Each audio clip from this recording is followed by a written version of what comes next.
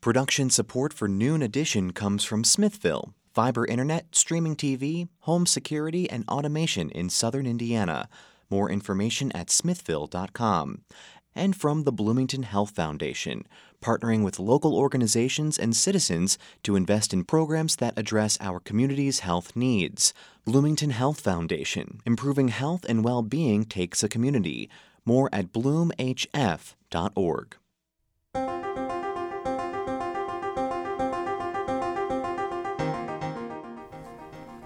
From the Milton Metz studio and IU's Radio TV building, this is Noon Edition on WFIU.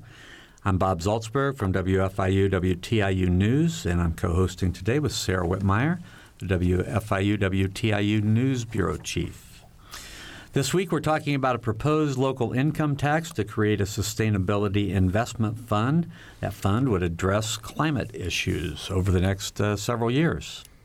We have four guests with us in the studio. John Hamilton is here. John, of course, is the mayor of Bloomington. William Ellis is the chairman of the Monroe County Republican Party and a member of the Ellettsville Town Council. Mary Morgan is director of advocacy and public policy for the Greater Bloomington Chamber of Commerce. And joining us again on the show is Matt Flaherty, the Bloomington City Council member. He's a member at large. You can join us on the program by calling 812-855-0811 in Bloomington or toll-free at 1-877-285-9348. You can also send us questions for the show at news@indianapublicmedia.org. And you can follow us on Twitter at Noon Edition. We've done quite a bit of reporting and storytelling about the climate change issue over the last several months here. We had one live program downtown at Inkwell. Matt was on that panel, and so was the mayor. The mayor was on too, of course. I think. From the mayor. No, it wasn't the mayor. Not at the Inkwell. Mm-hmm. No, not at the Inkwell. You see me enough, you can mix that. That's right. It was Alex Crowley who represented the city at that show. So, but we want to kind of set the stage for the issues of climate change. We have a clip we want to play. Savannah Sullivan is with the Environmental Resilience Institute. She's the toolkit coordinator for that institute at IU. Bloomington experiences about 26 days at 90 degrees Fahrenheit per year. And by the 2050s, Bloomington will experience 74 to 87 days per year above 90 degrees.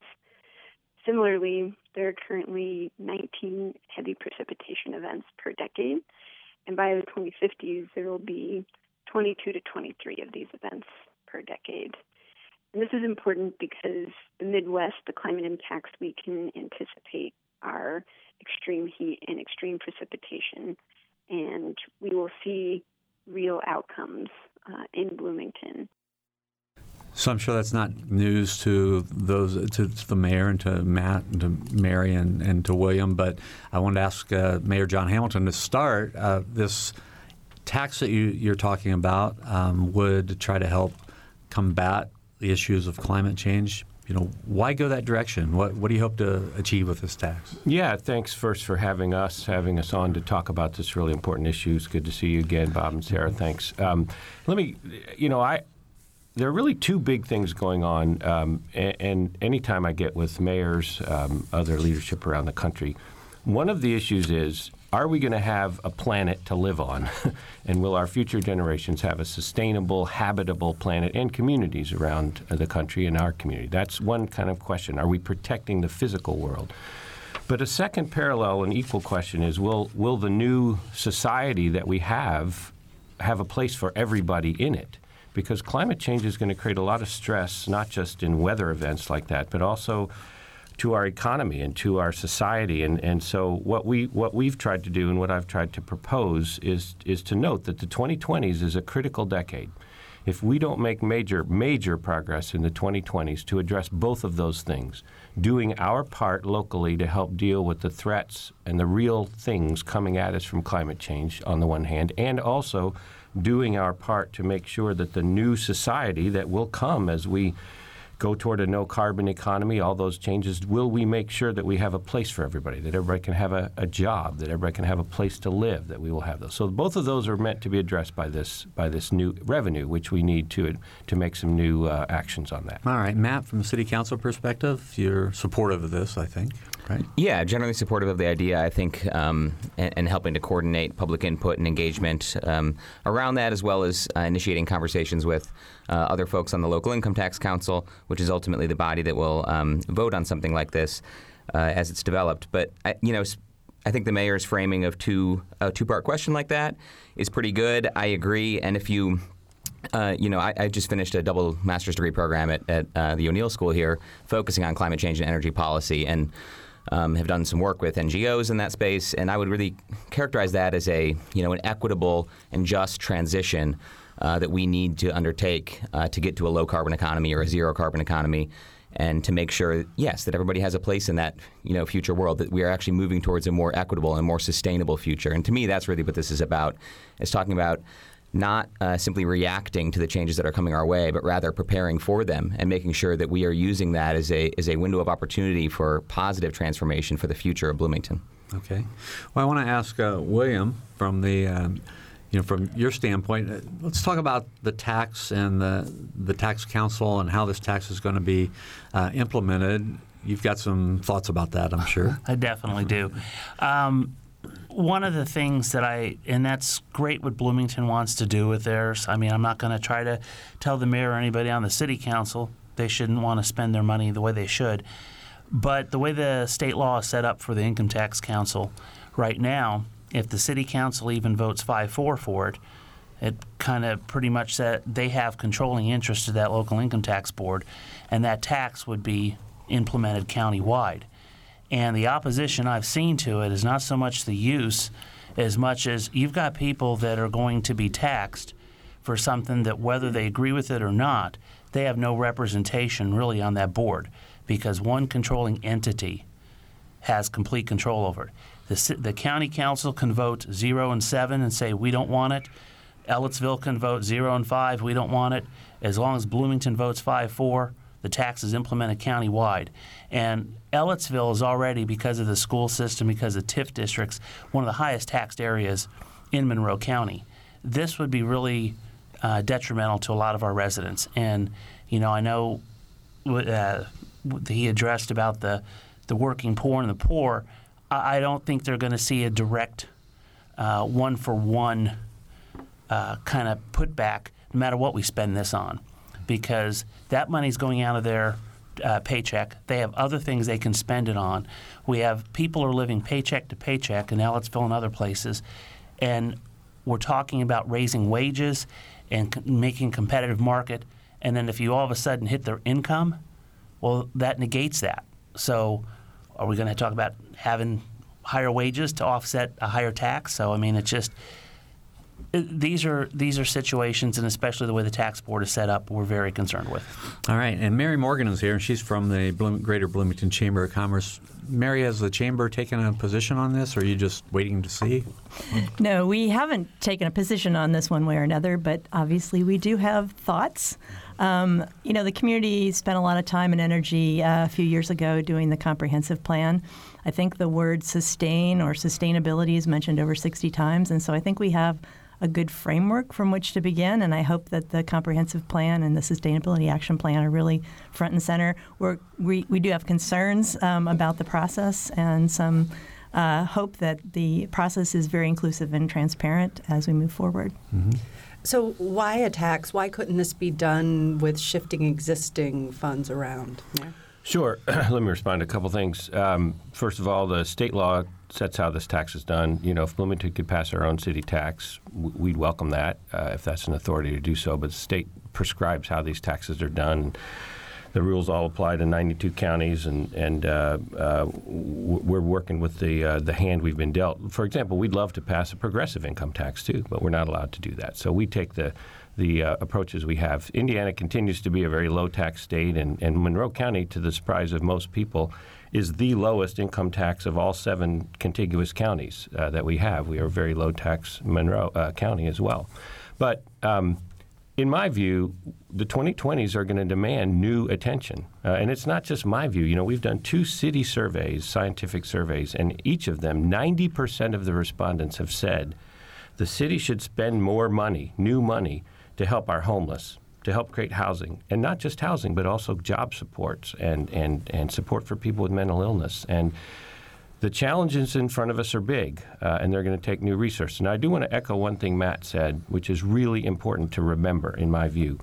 The community that we can make at the end of a 10-year investment is a great community. It's really moving us in the direction that our people want to go, with more transit, with more trails, with more sidewalks, with more clean energy, with more affordable housing, all those things that we really are in our value system. This can help us get to. At the same time, we're doing the right thing to be a more sustainable and climate-responsive community. All right, our phone numbers, if you want to join our conversation today or if you have questions, 812-855-0811 in Bloomington, or toll free at 1-877-285-9348. We also are taking questions at news@indianapublicmedia.org, and you can follow us on Twitter at Noon Edition. We have a great panel in here. We had a lot of people we wanted to talk to on this show. One of the people that was recommended to us was Ross Martini-Eiler, who's the organizer of a group called the Golden Bicycle Movement. And we did talk to him. Our producer, Benta Boutier, talked to him by phone. Here's one of the things that he said. Certainly, we are very encouraged to see that the city is beginning to take the climate emergency seriously. However, flat taxes are regressive, and that is due to a fact of the Republican state legislature, which does not allow a progressive tax.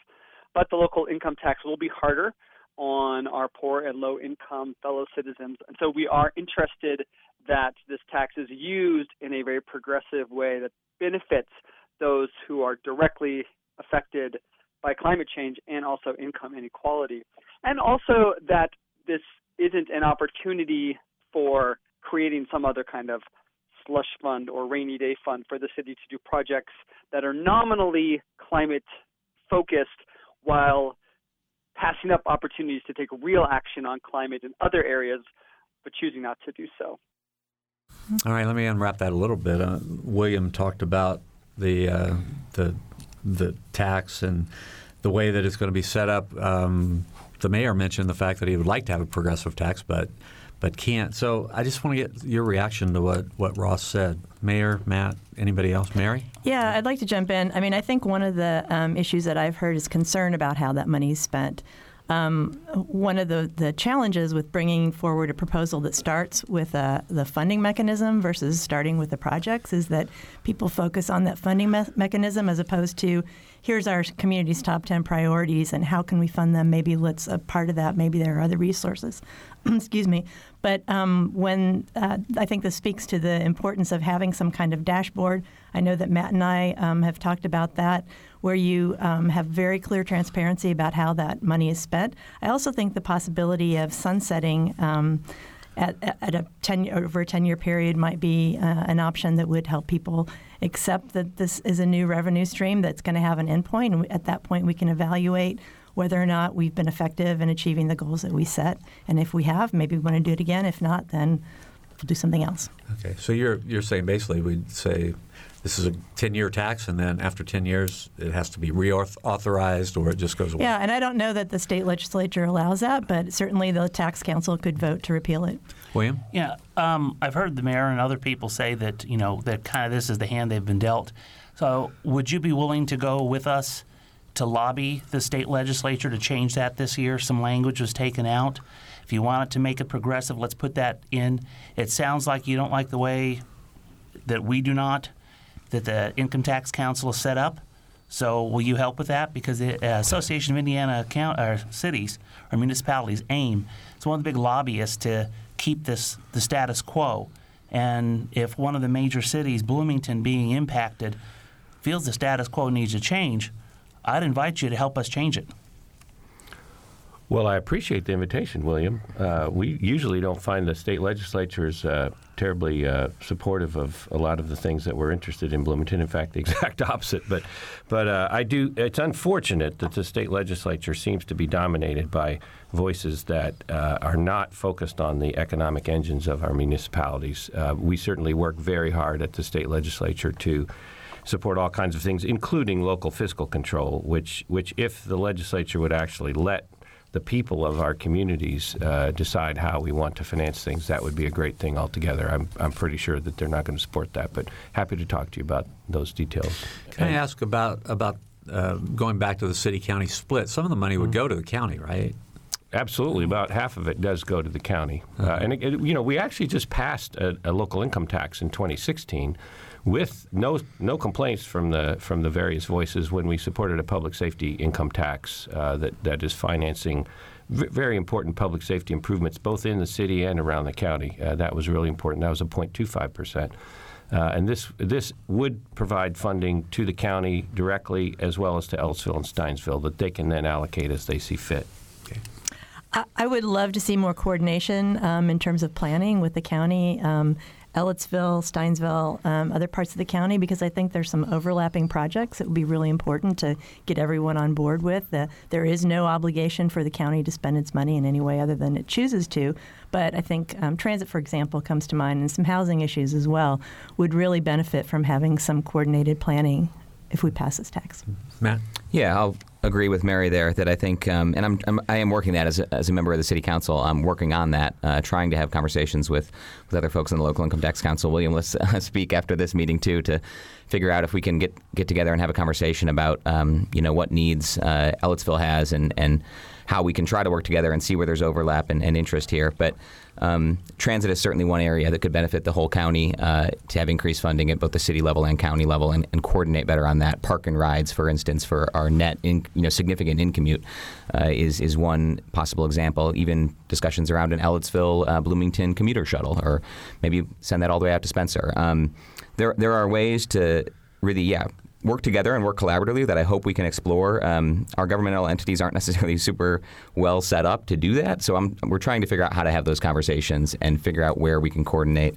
And I think transit's a great example of an area where we're really prioritizing equity and making sure that not only are we helping to address our carbon footprint and reduce that and be more sustainable and reduce air pollution, but it's really helping folks who are struggling, who might not be able to afford to drive or own a car, or when their car breaks down, not be able to afford to fix it. So we need to be able to make sure people can move around, access amenities, access jobs, that sort of thing. Really, the only thing Ellettsville wants to do with the tax is refund it back to the people that were taxed. I've not had one person in Ellettsville yet come to me in support. And for a small town like that to have, I've had probably 30 or 40 Facebook messages, 10 or 15 emails, numerous calls. None of them want it. And they, we're trying, to me, if we're going to address some of these issues, I would rather address it with tax credits, incentives. Instead of using the stick, use the carrot. There's a private company now called Arcadia Energy that you can actually for free switch over your electric for carbon offsets. Now, every time you do that, they're actually able to use some of the funds there because it's an ad. You actually can do a paid prescription and do the whole thing and switch it. Long story short, they have built probably 40 or 50 solar farms in the last year and a half countrywide. And the more of an area that switches, the closer those solar farms are going to come to you. So it would be a direct benefit. Why don't we have a symposium with private companies like that to try to attract people to voluntarily do it? Personally, I've saved 16 tons of carbon in the last year. Now multiply that by 5,000 people. That's a small amount of people in the city of Bloomington. You got your 80-ton savings that you're looking for right there. Mayor?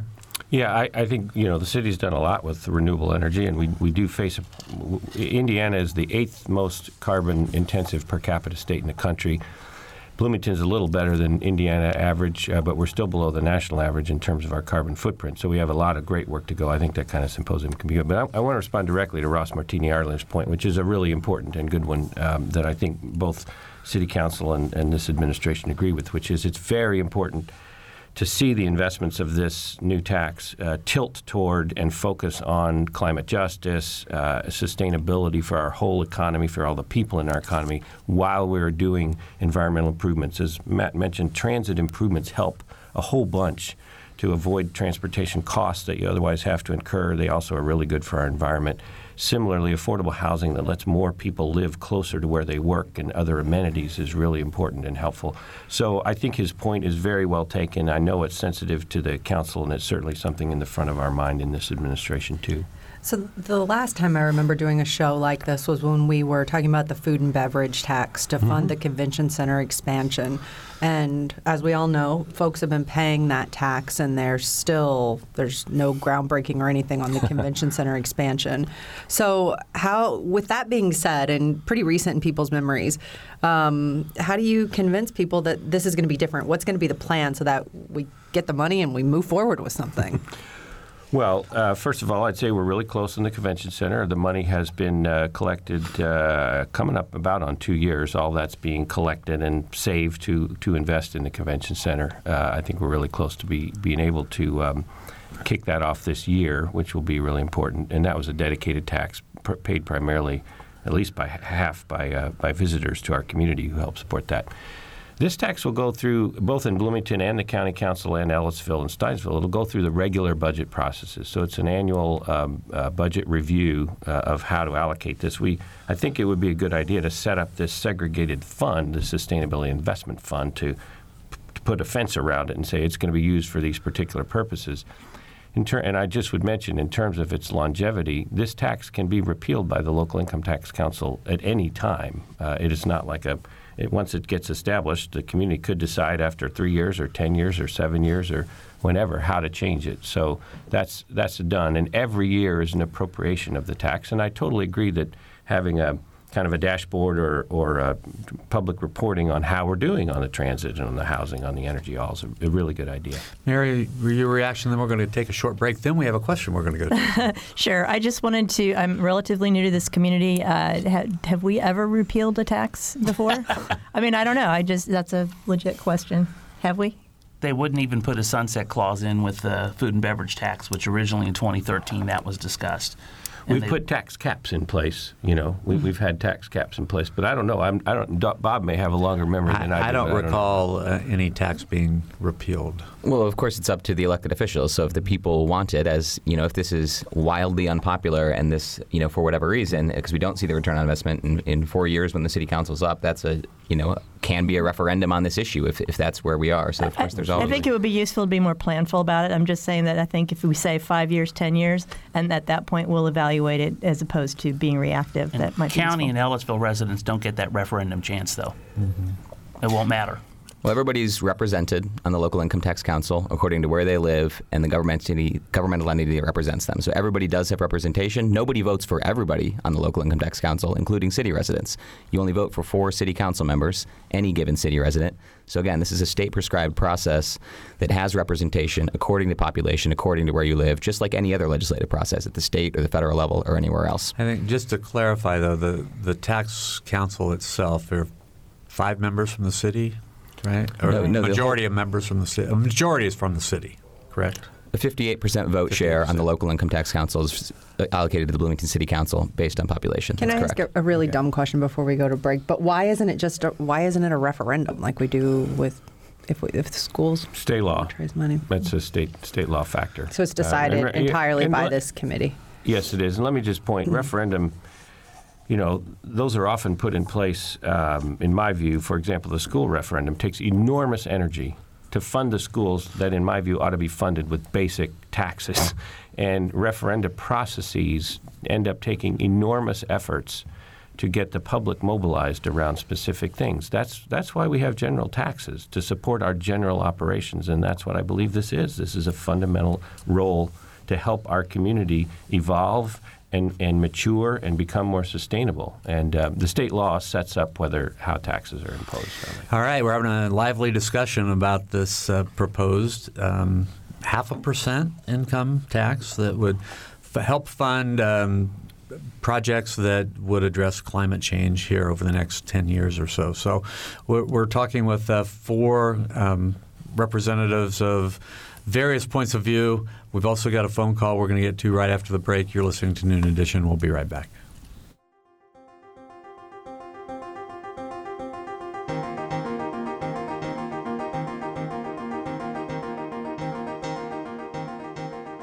From the Milton Met studio at IU's Radio TV building, this is Noon Edition on WFIU.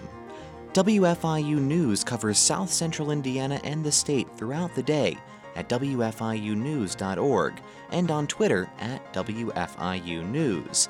You can watch unfiltered video of breaking stories on Facebook Live, and you can get a digest of all the day's top stories delivered to your inbox each afternoon. It's a free and easy way to stay on top of the headlines, plus the in-depth audio, video, and print news stories you can't get anywhere else. Subscribe now at WFIUnews.org.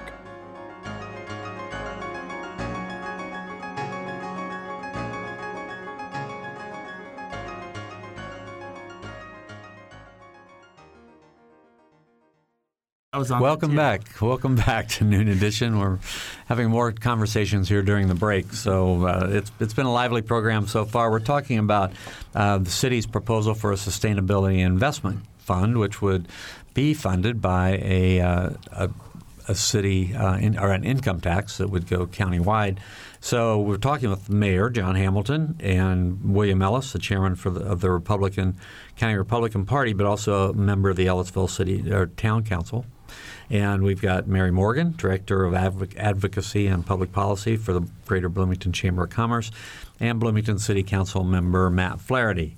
If you have questions or comments, 812-855-0811 in Bloomington, or toll free at 1-877-285-9348. You can also send us questions for the show at news@indianapublicmedia.org. You can also follow us on Twitter at Noon Edition. And we have a question on the phone. Arvis is on the phone. Go ahead. Yes. I think about a year ago or so, the Supreme Court made sales tax collection mandatory on Internet purchases. And because of that, the state is now getting a whole lot of more money coming in than it used to. And I would like to know why that money could not be used for sustainability instead of us having to implement an additional tax. Mayor? Well, I'm not an expert on all of that. The state sales tax doesn't go locally. That goes directly to the state for their funding of state operations. We don't have the authority locally to set taxes except as prescribed by the state legislature, which are a pretty narrow list of things we can do. I think it's a great suggestion for the state to consider those kinds of investments, because the same challenges we face on a changing climate, a changing economy, a changing society certainly are faced across Indiana, and it would be nice to see some leadership on those issues from the state level too. So just to go along with what Arvis is saying, now he's talking about a state tax, and I understand you can't use that. I guess the question that I would have, which I think a lot of people would have, is, there's $8 million a year for the city in this. I mean, is the budget so tight that we couldn't find some of that money somewhere else? I mean, how do you? Yeah, that's a great. We always are looking for and try to achieve efficiencies. I do think it's important to note that the big forces at work. We've had dramatic reductions in federal support for numerous things we care a lot about. We've had dramatic reductions in support for affordable housing and a lot of basic infrastructure, from water to roads to others that are not keeping up with our needs. Everybody has heard, I think, the huge infrastructure needs that everybody faces, and those hit us, and those are affected by climate change, from water to sidewalks and other things. In the same way, the state has imposed property tax caps, for example, that cost the city about $1 million of lost revenue last year. Some cities in Indiana are losing $10 million a year from those caps. That's revenue that's pulled out of the local economy. So we have to find ways to meet the needs that our community is asking us to meet. We have homeless. We have people with mental illness. We have people who can't afford housing. We know we need to address transit. In fact, countywide, and I won't talk too much longer, but countywide, there was a really strong countywide interest in a 0.25% income tax increase for transit expansion, which I think was a good idea. We didn't get that through the legislature, but this would let us do, as a whole region, serious transit infrastructure investment. And again, we're not getting more transit money, even though the needs are going up from the state and the Fed. Let me just add, Savannah Sullivan, who I referenced earlier from the Environmental Resilience Institute, she said to us, I think that what we're seeing in cities is that there's limited funding from federal government. There's limited funding from state government to address climate change. So she's saying kind of the same thing that you are. How did you land on 0.5%? Well, there's no. I think Matt and the City Council, Local Income Tax Council will be evaluating that. Part of it was based on the concept that a lot of people had been talking about a 0.25% for transit. That's been around for a few years. There's been an attempt to get legislation passed up in the legislature, which didn't pass that special transit tax. From my perspective, that's probably in the ballpark for transit needs. We can go into the details of the budget, but that would be a 30 or 40% increase in Bloomington Transit's budget, which would let us do Sunday service and some significant improvements. But in addition to transit, I feel there are needs for affordable housing, for clean energy, for local food, for workforce support to help people who want to get into the workplace who aren't. And that combination is what brought us to 0.5%. That would also keep us still on the lower half of the income tax levels of cities around the state. And I wanted to leave room.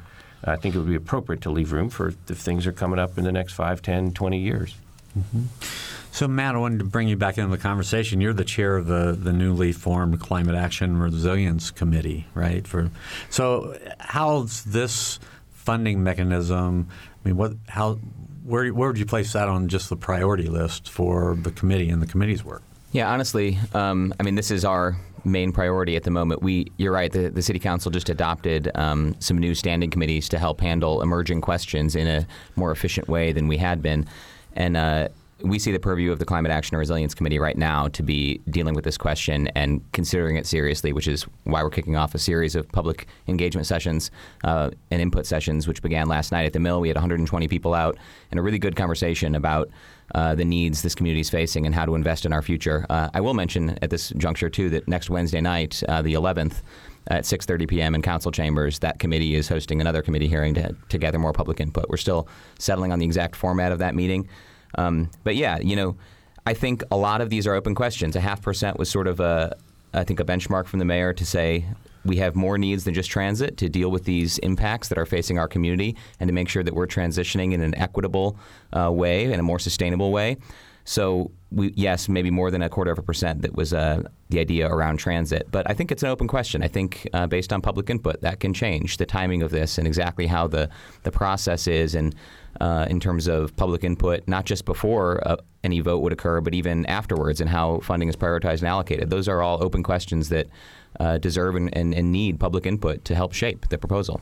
And I do think that there is the question of why 0.5% or why anything, it's sort of the question that would be answered if you started out by saying, here are the projects that the community has decided on. And I know that this is public engagement process is happening now, but we do have the comprehensive plan and we have a sense of kind of at least a foundation for what our priorities are. And if we could attach dollar amounts to those, and I hope we will, then that would be easier to answer, maybe less than 0.5 or maybe the entire 2.5. It's hard to say. Matt, and then William. Yeah, I agree with Mary and appreciate that sentiment. I think the comprehensive plan as well as our transportation plan and sustainability action plan will all have been community-driven processes that help set our priorities as a community and will help drive a conversation. I do think when you start to talk about all these different things we're talking about, almost without question, you could spend, $15, $20 million a year or more investing in preparing for these things. So I don't think it's a matter of, is 0.5% too much necessarily. It's a question of balancing how this impacts people, what the priorities are, as the community defines those in our plans, as well as this public engagement process to what's most important for us to invest in now. But the need is extensive. We know we have a lot of people. Lauren Travis, the Assistant Director for Sustainability, was citing these numbers last night. Something like 60% of our community has a very hard time meeting just basic needs: housing, transportation, energy, and food costs. So we're trying to address those basic needs and make sure we're protecting our most vulnerable citizens. And there's a lot to cover there in that area. So I do think as we move forward and develop more specific details and get public input on that, we'll have a much clearer picture of exactly what we can accomplish with a 0.5% and figure out, yes, is that an appropriate number? And if not, if it should be more or less, then we can adjust that. There's no that's up to the local income tax council. Any entity on the local income tax council can make that proposal and bring a specific percentage amount in the timing of any vote. I hear a lot the affordable housing and mental health brought up. I guess I'm kind of not clear how that relates to the whole climate change thing. I understand that that's a need, but it sounds almost like we're just throwing a bunch of different stuff in here. But one way that Ellettsville is addressing affordable housing is making it easier to build more homes. I mean, that's one of the things. You get more homes in the market, you're going to actually lower the prices. Because Ellettsville's had quite a bit of a squeeze on home prices and rental prices too. So, with creative zoning and that, I don't know where we would need any more money for that. We do have flooding problems in our downtown area. It's going to be a very expensive fix, but we're budgeting that with what we have. And I don't really see any need where we would ever have the need for this. I'm sure there's people with their hands out that could say they'll find a need for it. But what my concern is, we have people that are living paycheck to paycheck. And, our biggest industry, it seems to be, worth the most amount of people that I see, are pretty much small businesses, fast food in Ellettsville. And if you're talking about $15 or $20 a month or whatever difference, that may be the difference of them having housing. That may be the difference of them paying their light bill. And we're not just going to be able to wave a wand and fix that with any type of tax. How about give them more freedom to be able to earn more money and not, push them, have one hand on their head while the other hand is trying to pull them up. It seems counterproductive to me. And I understand you want a progressive income tax. It's not the state law, so why don't we just pause everything and wait to get the state law changed? Mayor? So look, I'm very sympathetic with every community that's struggling to meet needs, and I know Ellettsville is working to do that, and every community is a little bit different, and I encourage Ellettsville and all communities to work to meet the needs of their folks. I would say sustainability, which is what we're focused on, is very explicitly, and this is all built deeply into the public engagement of the Sustainability Action Plan and the Transportation Plan and everything else. It's very deeply built on 3 pillars that are all important to sustainability. One of them is in the environment, but another one is economic sustainability, which does mean having jobs that pay a living wage. And a third one is equity and making sure that our society and our sustainable community has a place for everybody and treats people fairly. If you want to talk about state policies, we're stuck on $7.25 minimum wage, which is a terrible thing for lots of workers that you mentioned, William, that should be getting a much more living wage that this state could make happen, overnight with a bill. But we just don't see support for that kind of thing. And those 3 legs for sustainability is what we're focused on: the economy, the environment, and equity altogether. What kind of timeline are we talking about so that there's time for a back and forth with the public, time to make changes, and as you were saying, time to, put dollar amounts next to goals and really flesh this out? Or are we up against a hard deadline to do something quickly? Well, I would say the transit discussion's been going on a few years. I was kind of pulled into that discussion my first year as mayor back in 2016. So that discussion about expanding transit investments has been going on a long time. This other part, we've certainly been talking about: how do you finance affordable housing? How do you finance more clean energy? How do you finance support for people trying to get into the workforce, child care, other transportation options, that kind of thing? The way the law works, if the local income tax council passes a new ordinance, a new tax before September 1st this year, then it goes into effect October 1st. If they do it a little later than that, it goes into effect January 1st. But the realities are, all of us governmental entities do our 2021 budgets starting in the summer, really starting in a few months. So we think the discussion over the next 3 months is really a good time, an important time to start to talk about what are those pieces of the bucket how much does it cost to add Sunday service to buses? How much would it cost to offer rooftop solar to 100 families, low-income homeowners in the city, and kind of put that money together so we can bake it into the 2021 budget. So 3 months start to finish is what we're talking. William? Yeah, one of the things I did want to address, you're talking about the living wage situation and the state could fix it just with the law. No, because there's unintended consequences of either less jobs or less hours, just like what happened with the Affordable Care Act. And creating a competitive marketplace raises wages. The McDonald's in Ellettsville starting at $12.50 an hour. I mean, that's pretty close to the 15. It's closer to the $15 an hour goal than it is the $7.25. Now, that may be because I'm down there 5 times a day getting a Diet Coke. I don't know. But the point is that those market forces, even in a town like Ellettsville, are driving the raises up. I don't know of any places around us that are paying $7.25 an hour. You cannot keep an employee for $7.25 an hour. Then let's raise the minimum wage, because look, William, all the evidence shows it does not destroy jobs. It creates. We have people working who are on welfare, which shouldn't happen. But that's a debate for another day. That's another show. Yeah. Right. We have a phone call, so let's no, we don't have a phone call. We thought we had a phone call, right? But I wanted to follow up. Matt, I wanted to just ask you. We're not going to hold you to anything, but can you be a little specific about some of the things that this money might go toward? The mayor mentioned environment, economy, equity. Are there, we've talked about transportation a lot, but what are some things that, might just, that our listeners might just say, oh, okay, I get it now? Yeah, of course. I think transit, again, has already been a part of this conversation with support and a lot of buy-in from the community, including the business community and county council members, or some of them anyway. So that, I think, is central and really important. I think that's an obvious one, too. What I'm looking at and hoping for are actions that help do our part in reducing our emissions. We do have a commitment to our broader global community to do our part, and that's been adopted in our plans and resolutions from the City Council and commitments from the mayor with the Global Covenant of Mayors on climate and energy. So let's not entirely lose sight of that either. We're trying to do our part to address the massive collective action problem like the world's never seen. So we look for the actions, or at least that's what I'm looking for, are the actions that do our part there but also help people here and now. Transit's a big one because that's really targeting benefits to folks who are struggling to meet transportation needs.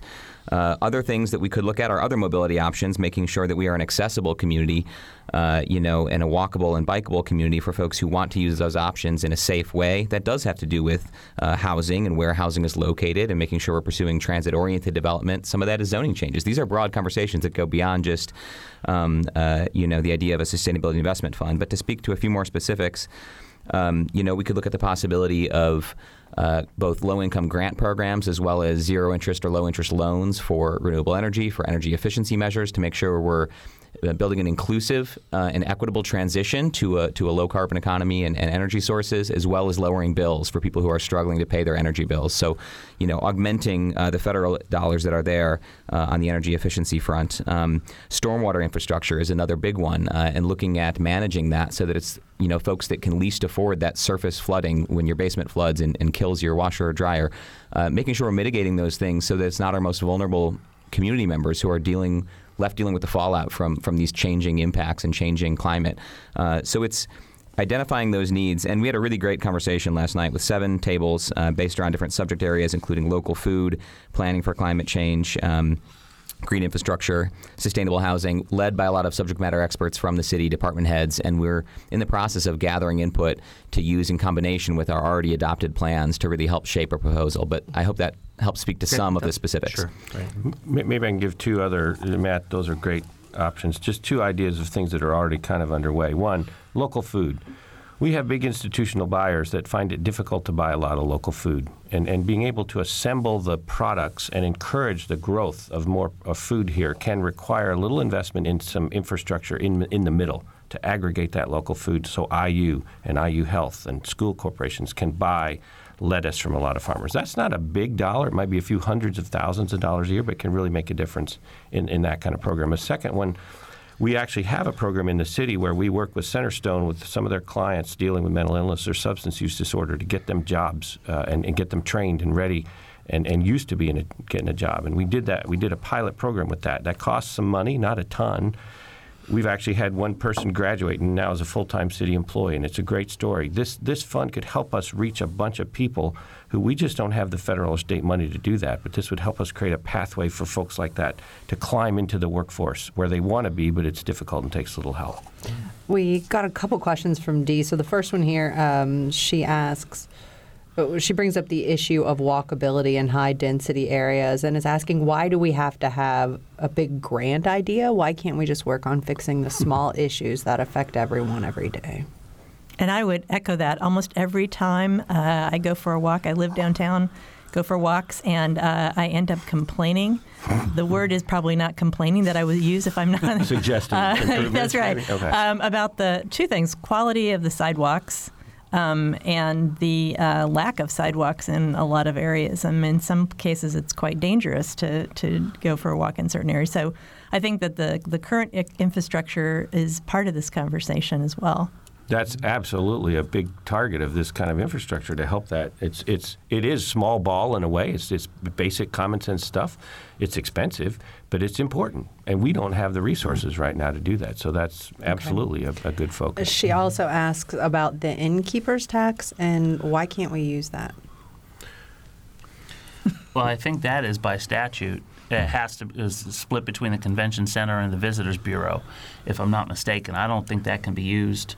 It may be able to use for some tourism related, but I don't think it could be used for much else. I mean, for its history, an innkeeper's tax is paid by people in hotels and now Airbnbs too, and those kinds of things. That is dedicated to convention and tourism related activities. It can pay for trails, right, parks, connectivity like that. It actually does have a little provision that says for economic development too, but our community over a 30-year period has really focused on two pieces. One is the Visit Bloomington support, and then the convention center.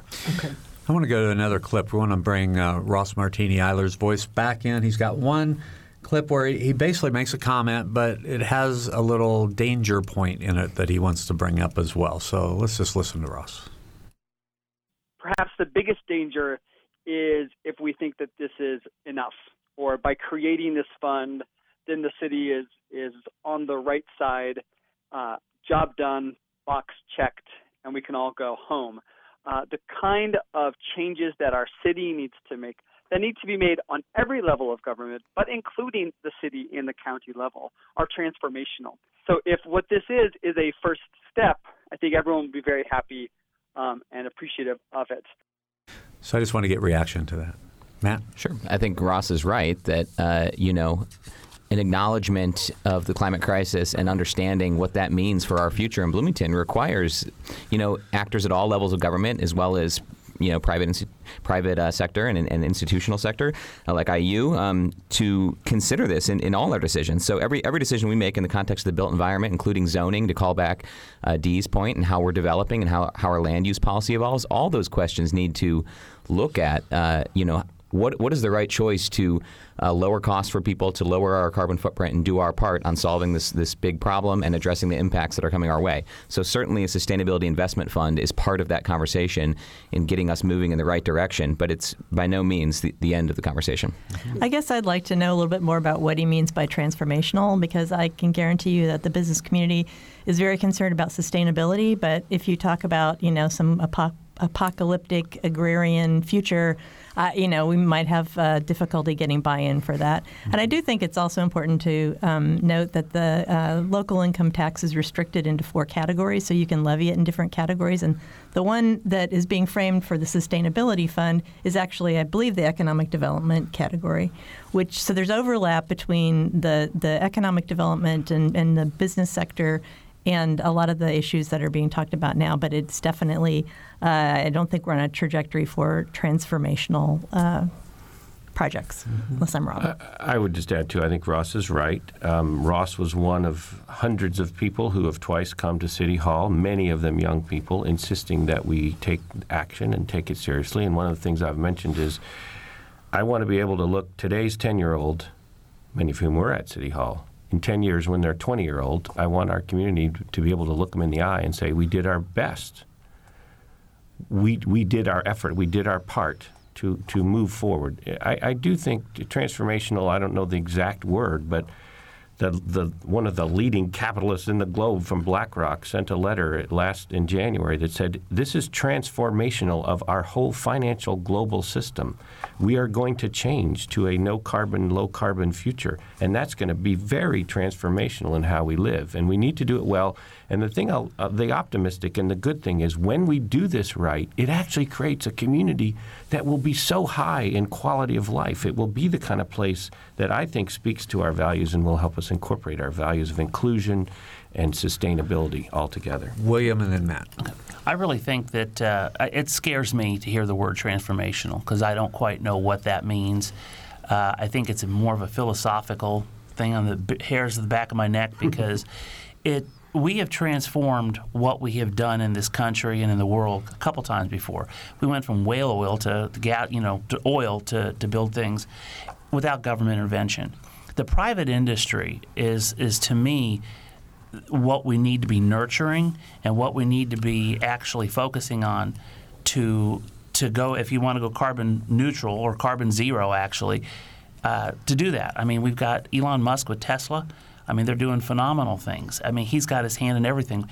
We need more like that, but we don't necessarily need the government to change it. And I know in Ellisville we don't need it. We got 1 minute. Okay. I already addressed Ross's point, which I do think that we do need to transform and change. I think the science is unequivocal. The IPCC 1.5 degree report that came out in 2018 is quite clear. The private sector, is not accomplishing the transition to a low-carbon economy fast enough. We do need help in pushing that along. And it's not just government either. It's everybody working together, which is why the mayor has also proposed a green ribbon panel that will work with private sector and others, the Chamber, BEDC, other regional players to address these challenges. I want to quickly quote Greta Thunberg, who addressed the European Commission yesterday and said, when your house is on fire, you don't wait a few more years to start putting it out. And I think that struck a chord with me. This is an important thing to do now. This is a really important decade to address these challenges, and I look forward to continuing the public conversation around how we can do that.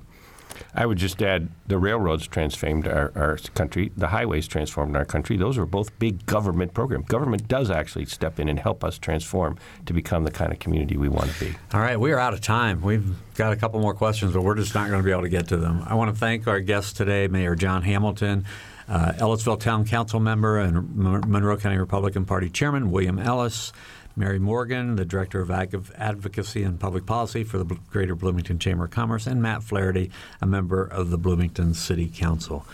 For Sarah Whitmire, producer Benta Boutier, and engineer Mike Pashkash, I'm Bob Zaltsberg. Thanks for listening. Noon Edition is a production of WFIU Public Radio. A podcast of this program is available at WFIU.org. Production support for Noon Edition comes from Smithville, fiber internet, streaming TV, home security, and automation in southern Indiana. More information at smithville.com. And from the Bloomington Health Foundation, partnering with local organizations and citizens to invest in programs that address our community's health needs. Bloomington Health Foundation, improving health and well-being takes a community. More at bloomhf.org.